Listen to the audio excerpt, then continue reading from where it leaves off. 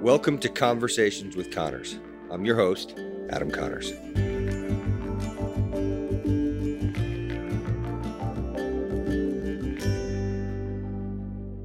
During our conversation with Mike Rigo, you'll have an opportunity to learn about Mike's path from narcotics officer to cannabis consultant, advocate, and ambassador. Mike walks us through not only what it takes to be successful in the cannabis arena, but also some of the challenges this burgeoning industry is experiencing and tips on how to deal with them. You'll walk away with a much better understanding of the cannabis industry, where there are opportunities, where there are challenges, and how building a strong network has helped Mike make a name for himself that's led to business opportunities and speaking engagements. So now, without further ado, enjoy the conversation.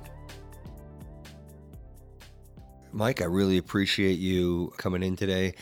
How do I begin describing Mike Rigo? A man of character, quality guy.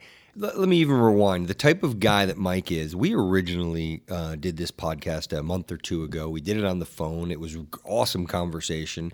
Unfortunately, the audio did not come out to our liking. Mike is here today, came into Hoboken, New Jersey from Rhode Island, took a train, took an Uber. He did what he did to get here, and I really appreciate that. I think that speaks a lot to the type of guy that you are, and I think people are like myself are just really fortunate to have someone like yourself in my life. You're the kind of guy that I can tell already, even though we've only known each other, we're just saying 3-4 years, right. But you'll be in my life forever. You're kind of stuck with me, Mike. Well, I feel the same, man. It's my pleasure. I enjoy. First of all, I like the train ride. I'm kind of a train dude now. Never thought I would be, but it's an opportunity to get a little bit of work done. And not so much today because the scenery wasn't great. It was a little kind of foggy and lousy, but love riding the train. Love coming to New York too, although I'm in Hoboken for the first time, so it'll be fun. So it really has nothing to do with the relationship and you being a good Not guy. at all. No, just like the train. Okay. Like the train. I can write off the ride too. No big deal. Good. Well, Mike's, besides being just a good human being, he's a really interesting guy. His background is far from unique. Rather than me try to explain it, Mike, if you don't mind, give us the backdrop on how you got into all the different things that you're into. Okay. Well, first and foremost, I think the best way to describe it is a little bit of a diverse path to where I am today. Right now, I'm an independent contractor in the medical cannabis industry. Basically, I work for several companies.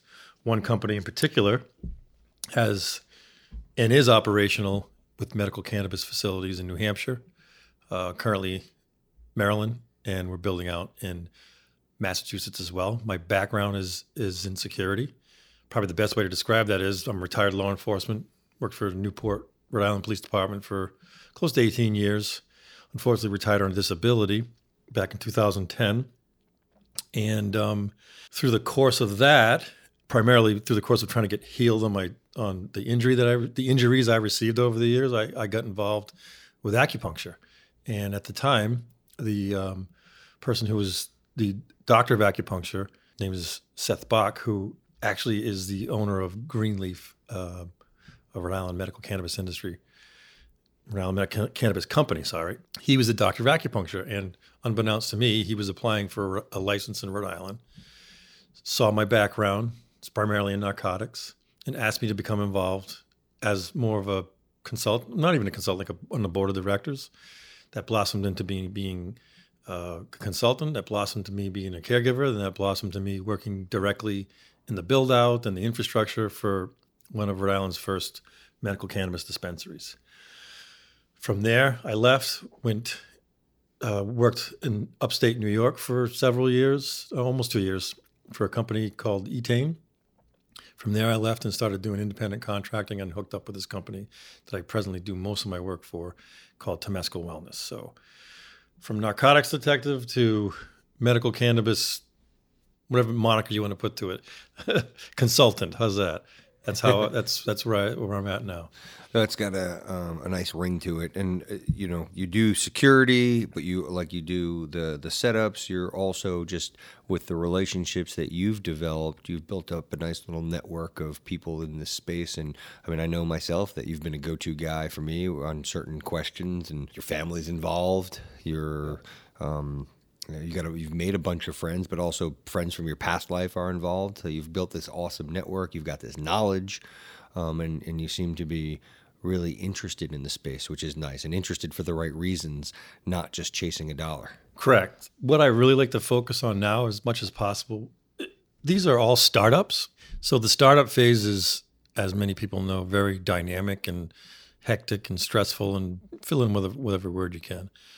I've always been able to thrive in those environments only because I think my past experience has kind of allowed me to be, calm under pressure, and there's certain things that don't really get to me. So that's a benefit. But that also translates into other areas. Specifically for me, I've, over the years, involved in the medical cannabis industry. I think I've identified people who have a certain skill set and demeanor and mindset and ethical and moral values that fit in this environment. So a big part for me is, hopefully, I have in small scales in the places I've worked, but moving forward, I like to try to develop a culture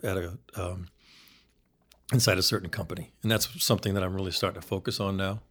That's the most important thing, because it's a new industry. There's no real blueprint per se. There is and there isn't.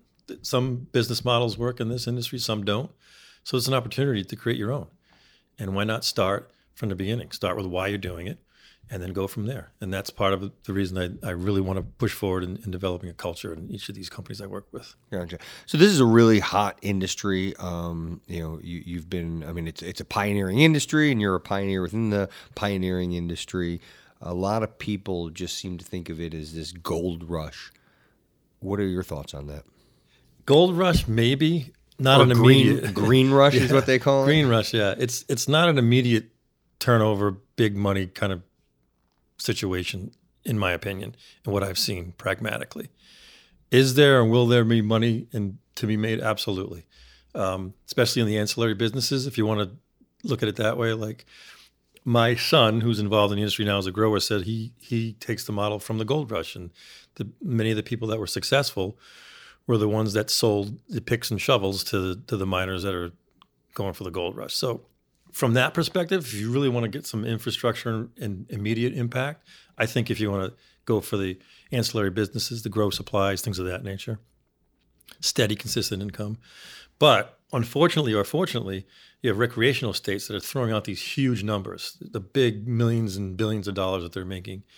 It's not very practical to look at that application from a medical state standpoint, because there's a lot of money it takes to build the infrastructure, a lot of money it takes for build out of the actual buildings. And also keep in mind, many of the medical cannabis statewide sponsored programs only allow for indoor grows, and indoor grows are problematic only because the sheer energy they take and the amount of money it takes to run the lights, run the AC, run the humidification, and all that systems in place. So those are big build-out costs, whereas someone either in California or Colorado can grow outdoors, and that brings the price per pound way down, which is a huge issue. So I guess the short and the long of it is, if you're patient, if you build a good culture, if you hire the right people, and keep in mind that this is a plant, and this is run, the engine for this industry is a plant, the cannabis plant. And never forget that. You can have the best security in place, but if you can't grow, if you can have the best retail operation, but if you can't grow consistently, if you can have the best whatever in place, but if you don't have a product that is appealing and consistent and can turn over monthly, you're in deep trouble. Yeah. Let's talk about some of the other pitfalls. A lot of times people don't understand that you don't get the tax benefits of a typical business. You talked about security. The security in this industry has got to be one of the tightest securities outside of outside of like maybe casinos and it's probably the tightest in any industry, and there's no similar ones. For example, a company I work with in Massachusetts called American Alarms. They outfit Homeland Security operations and banks, and by far the security they have in place for one of our cultivation sites in Massachusetts far exceeds any of that. Now, part of it is fear and misconception, because let's face it, it's a federally illegal substance. So there's always that kind of cloud in the back of everyone's mind. If first of all, there's going to be a lot of robberies, and there's going to be a lot of push-in robberies, things of that nature. The federal government's going to swoop down and close the operations. That generally hasn't happened. Again, I say generally. But many of the states are cognizant of the fact that it's a new industry and it's controversial. So they put safeguards in place and regulations in place that may seem excessive and may or may not be, depends on your angle on it. But it provides a sense of security in terms of patient access, the employees that work there. And it also kind of gives that aura to the people that are not going to have the best intentions in mind that, what's the risk reward in this? Because one outfit I work with in Maryland, the Grow site, has 63 cameras. And I can't even tell you how many motion detectors. And that's just in one site. So how many square feet are we talking? It's about 45,000 square feet. But this is just a grow area. I mean, this is not a retail space. So that's a lot. That's a big expense. And a lot of it has to be backed. Depending on the state and the regulations, most of these things have to be recorded 24/7, meaning the camera and the surveillance system. They have to be backed up on either a remote server or a cloud server. So the back end costs involved with just the security portion is pretty staggering. And again, you don't get that tax write-off. None. Yeah, and no, I know it's a laborious business, and a lot of people they're just missing that. Yeah, they really are. What is the skill set that you have that has really benefited a lot of your clients? Because this isn't just a one skill. I mean, you need to wear a lot of hats. Well, first and foremost, I like to take a common sense approach to anything I do, especially in this, because oftentimes you can get overwhelmed by the fact that it is highly regulated and there are, audits that take place and there are inspections that take place.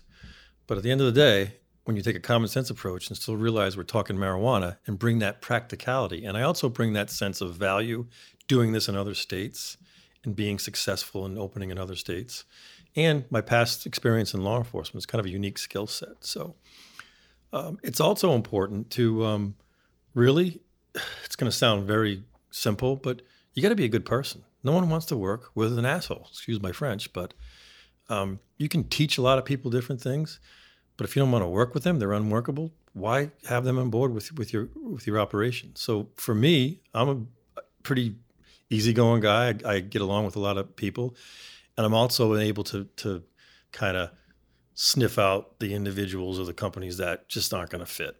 That's a little bit of an intangible, but generally, you got to be able to work well with others because you're having multiple disciplines involved on a daily basis, especially when the construction phase starts in these entities. But also moving forward, a lot of people forget this. Many of the growers and the grow staff who are very talented at what they do, if they're a little older, they've been doing it for a long time and they've been doing it illegally. So there's that counterculture mentality that kind of infiltrates into the industry. You can't discount that. You have to kind of guide them into the space of, okay, that was then, this is now. We need to be transparent. There are regulations in place. We're not doing anything, for lack of a better term, shady. This is how we're going to operate. So I can kind of bridge that gap. Once they get past the fact that they realize I'm not a DEA agent undercover trying to bust everybody, which has actually happened.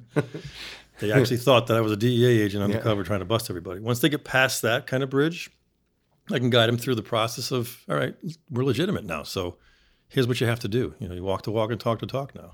What I notice in the industry is a couple things, and I'd love to get your take on it. I loved the fact that it was new, it's pioneering, and it's a movement. It's not just like, let's just say something that's relevant now, Bitcoin, which people are jumping on strictly because there's just a lot of money, or I should say cryptocurrencies, because there's a lot of money. People that are involved in this, my experience was that either they were involved because it's a movement and they really believed in it and there's like the passion. And then you had on the other spectrum, you did have the people that were all about the dollar. And then it kind of also brought out of the woodworks a significant amount of underhandedness and people that maybe aren't someone you're going to have at the supper table. Yeah, that's a great analogy of how things are kind of gestating or have happened in the industry. And that's been exactly my experience. I have a little bit of an advantage because, like it or not, when they find out I'm former law enforcement, it takes people one of two ways, or they can just treat me like everybody else, or they can say, I don't trust this guy because he's a cop, or wow, I hyper trust him because he's former law enforcement. So I have a little bit of that advantage. That being said, I have absolutely got involved with people who, like yourself, I become friends with and I will be friends with, either I'm in the industry or not. And there's others who I would never even think of going out anywhere with. They're just somebody that are just unscrupulous, probably a little bit of criminal element to their background, and there's just no reason to be involved in the industry. Yeah. How have you met a lot of these people? You've quickly, just in this short period of time since this, I guess this window has opened, how have you been able to make the connections that you've made? I mean, you've done a lot of different things in a short period of time, and you've quickly built a name for yourself. How'd you do that? Well, as we talked about, it's pretty much networking. And what does that mean? It means going to events that you think may or may not be something that you would be interested in, and finding that one person who can introduce you to another person, another person who can introduce you to someone else who knows this person. Honestly, that's how I've done it. I have used a little bit of social media, but although this industry is starting to grow, it's still a small industry. So word of mouth is very important. And again, it goes back to the fact that you can't be an asshole. No one wants to work with someone who's a jerk, who just you can't stand to be around, or is just super hyper focused on one thing, whether it's the money aspect or whether it's just growing. You have to have some interests that can be shared with other individuals and come across as being a person that has the integrity and values in place that you want to be involved with, or can introduce you to someone who they trust, who you know because you trust them, then this person has to be okay too. That's been a big, huge factor. And each place that I have gone and left, I haven't left a burnt bridge. I haven't left people, screaming at me for whatever reason, and that's hugely important. Yeah.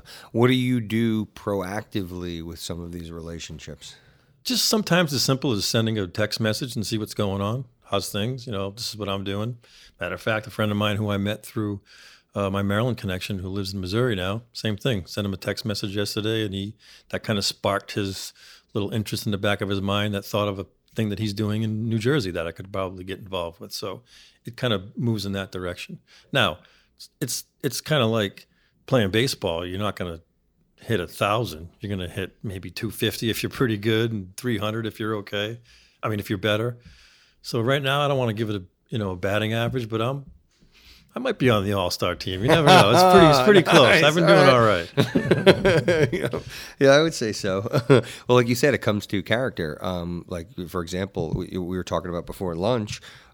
You came referred to me through Joe Bondi, and Joe Bondi, if anyone's listening to this, it's in the space, and if you don't know who he is, you should. I'll leave it at that and let whoever's listening look up who Joe is. Joe's a man of integrity. He's a man. He's a very famous defense criminal attorney. He's an advocate. He's actually in the process of supporting the group that's suing Jeff Sessions. Correct. Yeah, and he's just a quality guy. He is the one who gave me your name. That's how we originally came to connect. And as you recall, I'd reached out to you saying, hey, you must be a good guy, because someone of this guy's character would not put his name behind you if you weren't. Right. Yeah. And I met Joe by chance through the cannabis community, through a fundraiser in Manhattan. Sat next to him after the fundraiser, had no clue who he was. Just thought he was a really intelligent, funny, knowledgeable person. And after that dinner, kind of exchanged information, and then he's the reason that I'm sitting here talking to you today. Absolutely. Yeah. But you've got a lot of these kinds of stories too, though. The story of a gentleman that you sat next to on the plane. Yeah. One of my last trips, I do some work in Baltimore, Maryland. And one of my last trips to Baltimore, I live in Rhode Island, Newport, Rhode Island. I travel out of Providence Airport. It's a quick up and down 50-minute flight from Providence to Baltimore. And I just happened to sit next to one of the Rhode Island state representatives, or former Rhode Island state representatives from Providence. I don't want to give his name because I don't think he would appreciate me giving his name. Anyway, long story short, we exchanged through the whole plane ride, our input and our ideas on the industry. And Rhode Island is a state that is right on the cusp of looking at legalization, but they're also expanding their medical program. And it was interesting to get the take from a legislator on how this came about. And a lot of the information I provided with him, he was unaware of as well.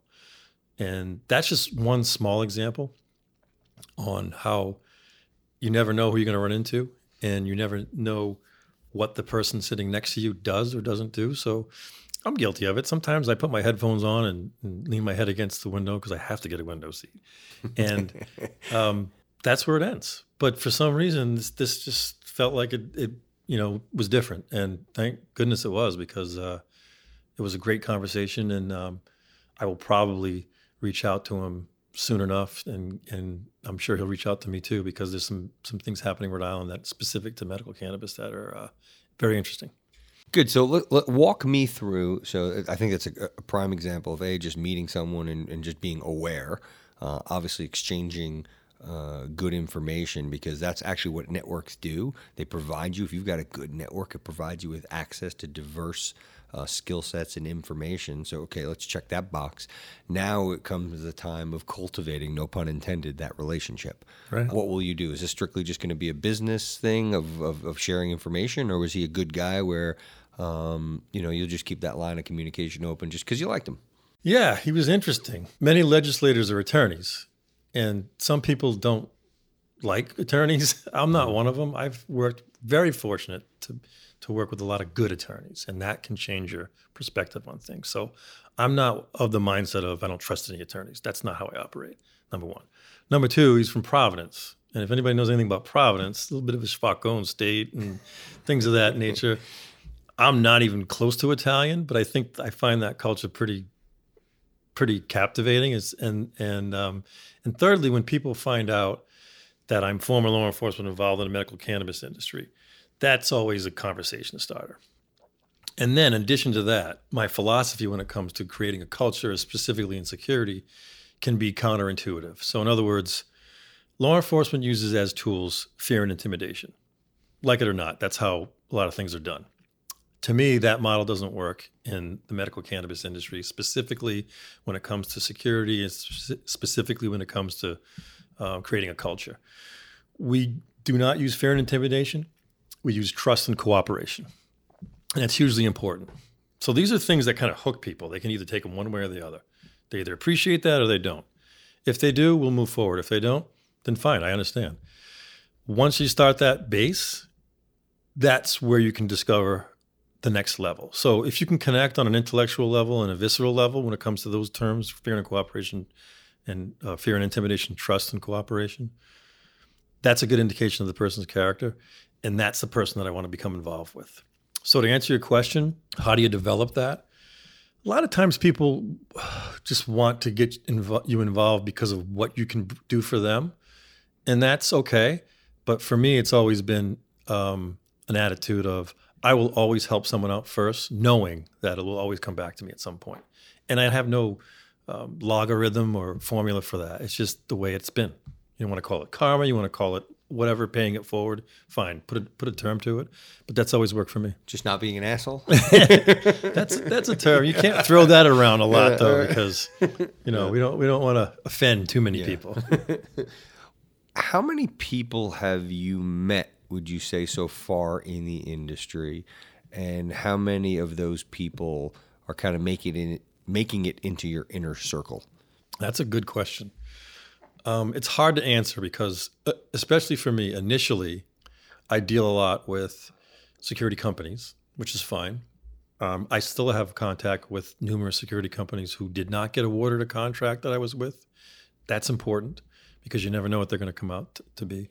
I also work with contractors simply because it's kind of my background. I can really associate with the boots on the ground kind of cats that get work done. And I've always had an affinity for contractors. So each state I'm in, I can't tell you how many contractors I've come in contact with. Now, it could just be a personal relationship, but I'll give you an example. There's one contractor in particular who was the manager on the job. I still reach out to if I have questions regarding wherever I'm at. And he's in New York. I haven't talked to him I haven't physically seen him in maybe 2 years. So it's always good to reach out whenever you can, if it's a text message or just a quick phone call.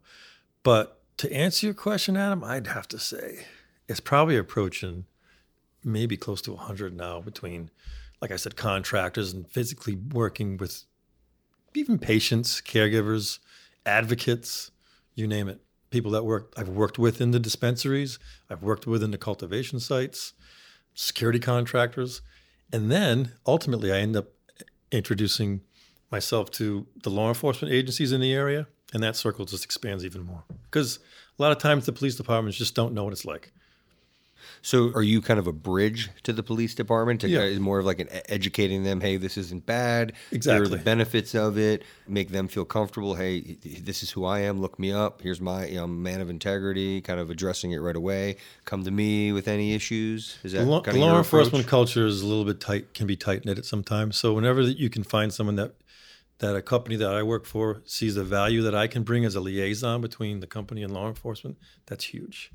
Because there's an immediate kind of identification. Oh, this guy was a cop. I'll give you a real concrete example. One of the companies I work with in New York had a dispensary in Yonkers. And I met with the local command staff of the local precinct, and they had no idea what this was about. They thought is what they saw on TV, like I was in Colorado.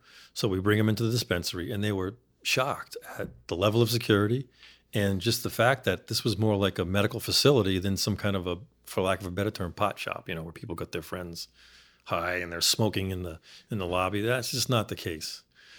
So that misconception was alleviated. I helped them with some training in terms of, showing them what the New York medical card looks like, the products that they should be on the lookout for if they encounter it, things like that. It's just, it's communication, it's transparency. There's nothing to hide. It's all above the board and legal. That's great. And they appreciated that? Absolutely. And I still have them in my contacts. That's great.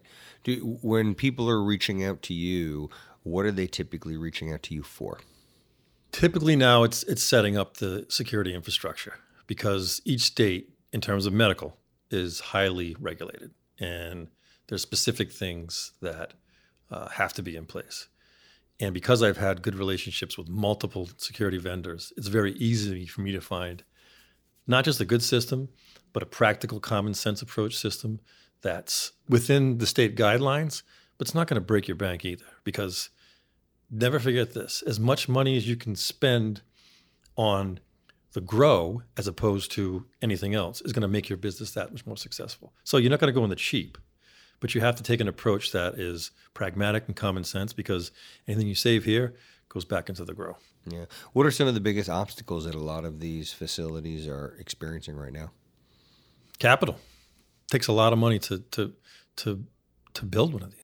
So you just mean capital for the facility itself, not capital coming into the industry. Exactly. Okay. For the facility itself. And being pragmatic enough to know that, this plant has to be the thing that runs the engine of the industry. So you got to hire, first and foremost, in my opinion, a grower that's going to grasp that and recognize that. It's important to have a great business model, but if you don't have a grower in place first, you are absolutely done. Yeah. What do the growers make?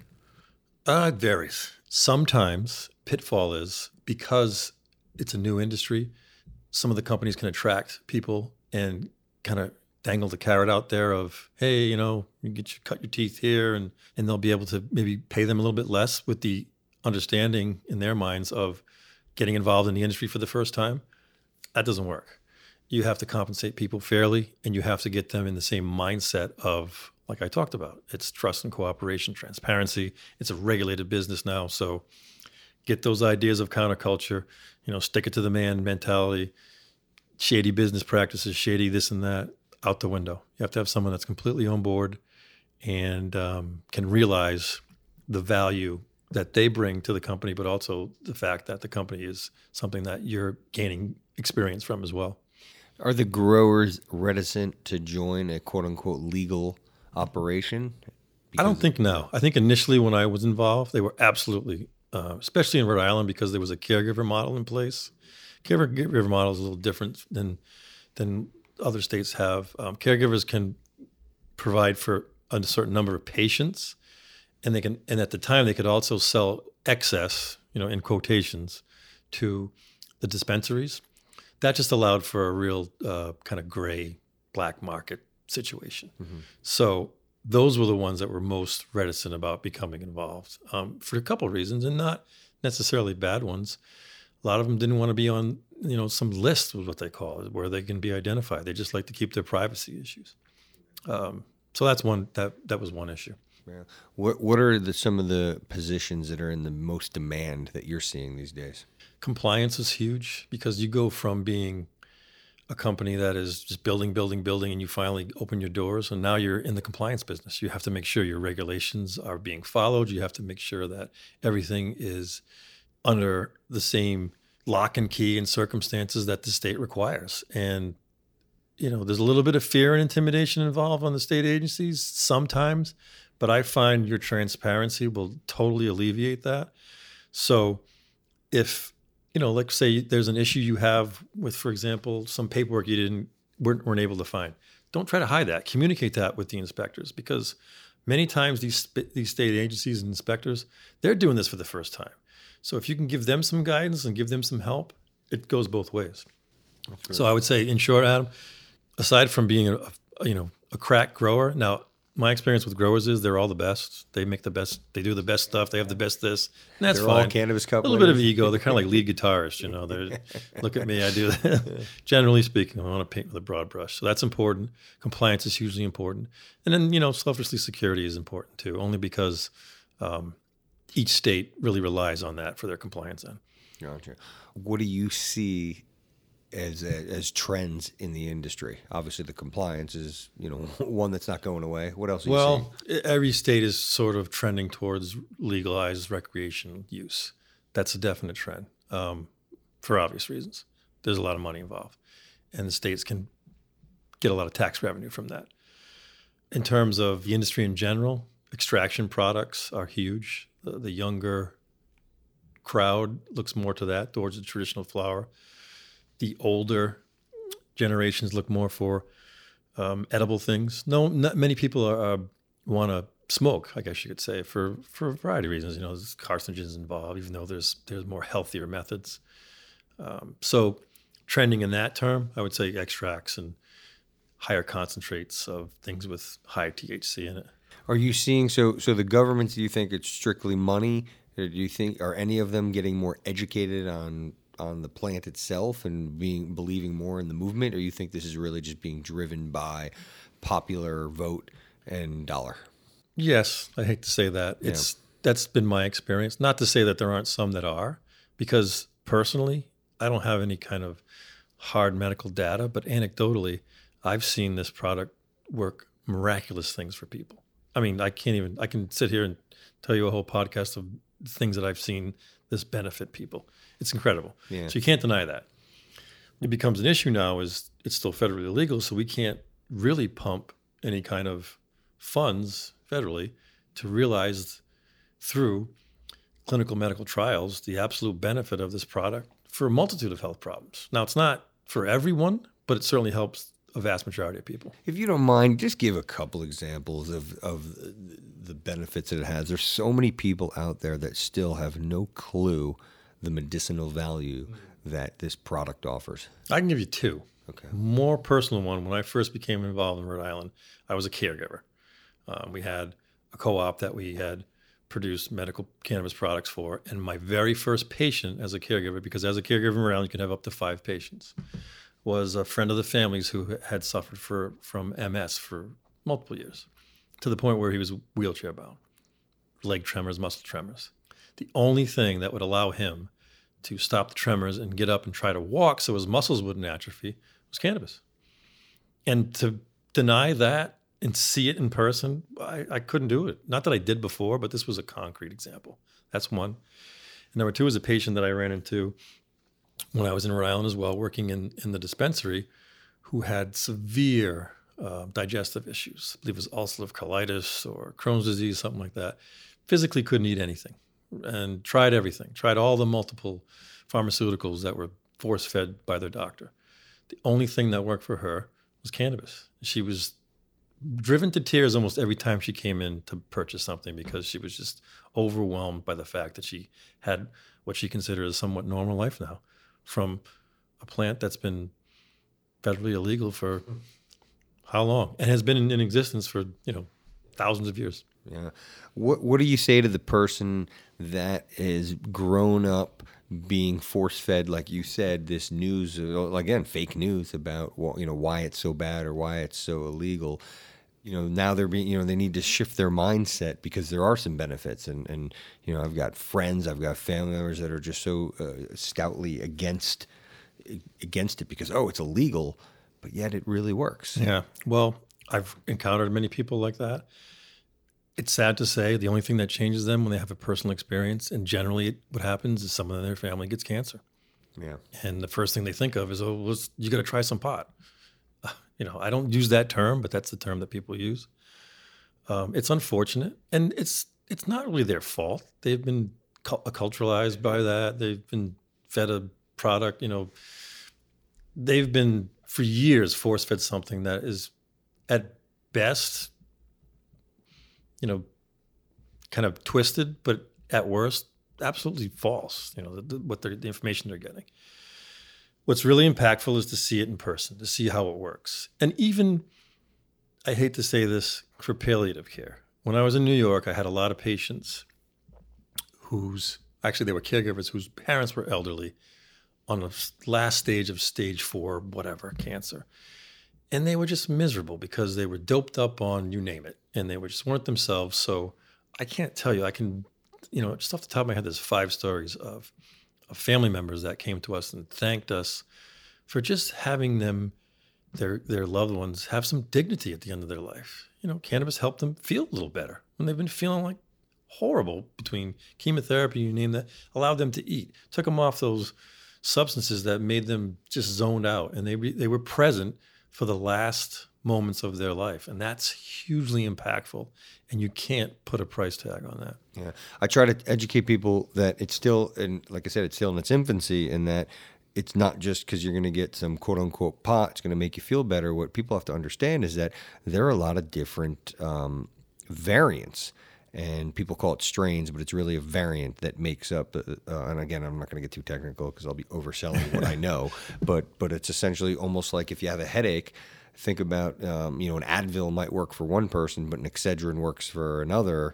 Versus, as I try to tie that to the cannabis industry, there's different variants that work with different people. So there's a little tiny bit of trial and error, but it's also, you need to know what's going to work for you. And the more that it's legal, the more knowledge and research that's done out there, the higher probability you're going to be able to get to the right type of variant for whatever it is that you have an issue with. Completely. Yeah. I used to use this example all the time when I worked actually physically in the retail areas of, for me personally, first of all, everyone's body chemistry is different, right? Much better. So they react to foreign substances in a different way.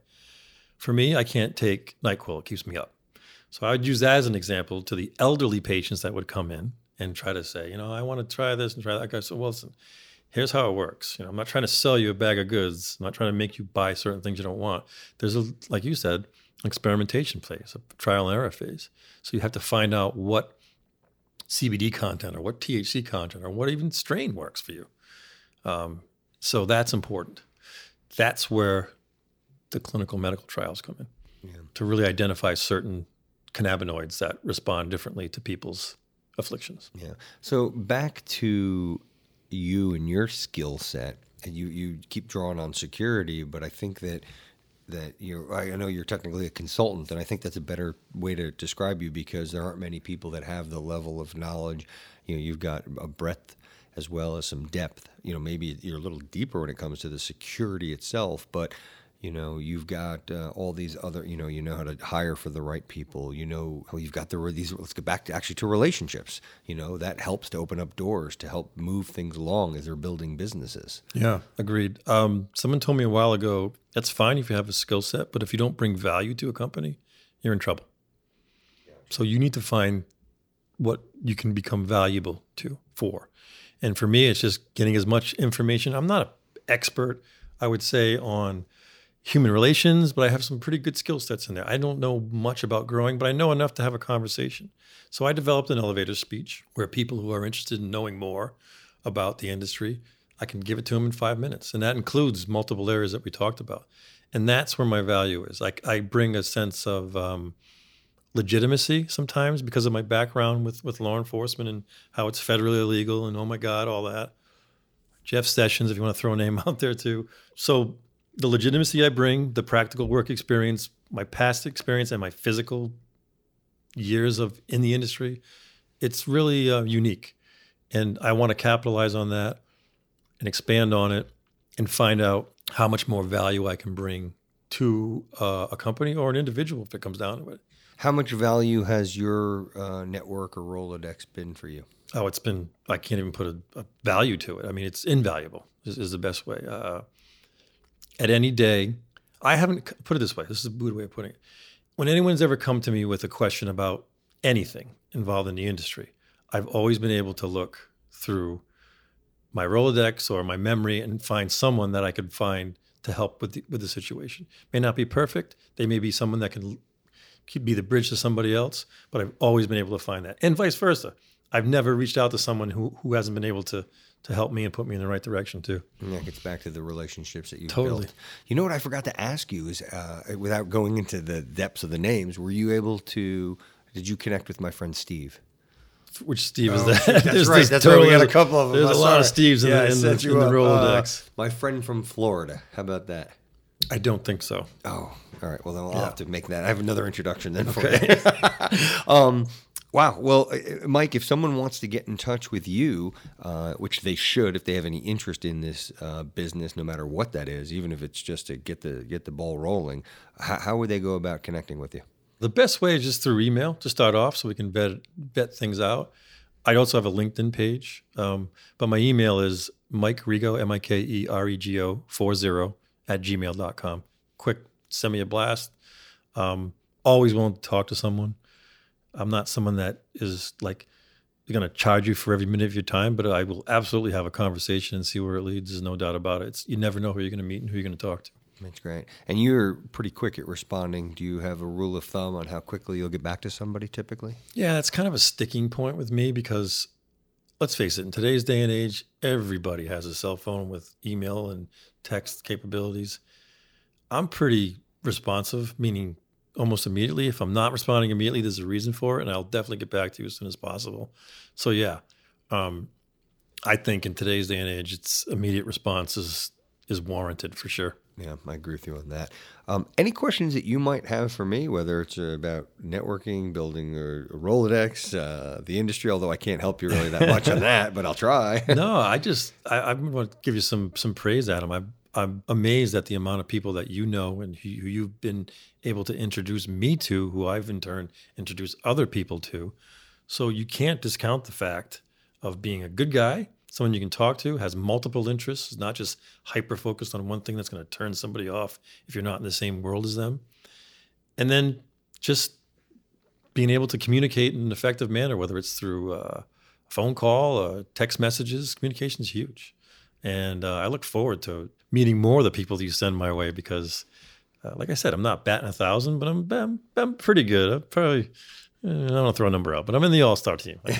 You are. It's funny. Everyone that I've introduced, everyone walks away. I mean, it's first of all, everybody likes you. Secondly, you getting back to your value, you've always provided value. Like you said, if you're not answering something directly, you're going to follow up. I say this too. Now, what I do and what everyone else is involved in the industry and wants to be involved long-term, we are now ambassadors. We have to put a different spin on people's perspectives sometimes. And I don't mean spin, that's not a good word. A different outlook, I guess, because oftentimes people's perception is their reality, and that's not always the case. So what they see on TV with the programs involved in legal cannabis aren't always the case, and usually aren't the case when it comes to the statewide, specifically medical program. It's legitimate, hardworking, honest, business-oriented, but also compassionate individuals who are involved in the industry. And that's hugely important. So my advice would be to anyone who wants to get involved, get an elevator speech down. Or I shouldn't say that, who is involved now. You're now ambassadors, so act like one. Walk the walk, talk the talk, do the things that won't bring bad press or bad attitude towards the industry in general. That's great advice. Mike, I really appreciate you, like I said, making the trek down, even though I know you love trains. I appreciate that. Your time is valuable. Your insights are valuable. I know I learned a lot. I hope everyone else that's listening to the show had the opportunity to have as much takeaways that I did. Thank you. I appreciate the opportunity. Make it a great day. Thanks. I really hope you enjoyed this conversation as much as I did. If so, check out some of my others on conversationswithconnors.com. If you're someone looking to build a business, increase your sales, or make a career change, go to networkwise.com. There, you'll have access to a bunch of resources that can help you get started. Thanks again, make it a great day, and remember to always network wise.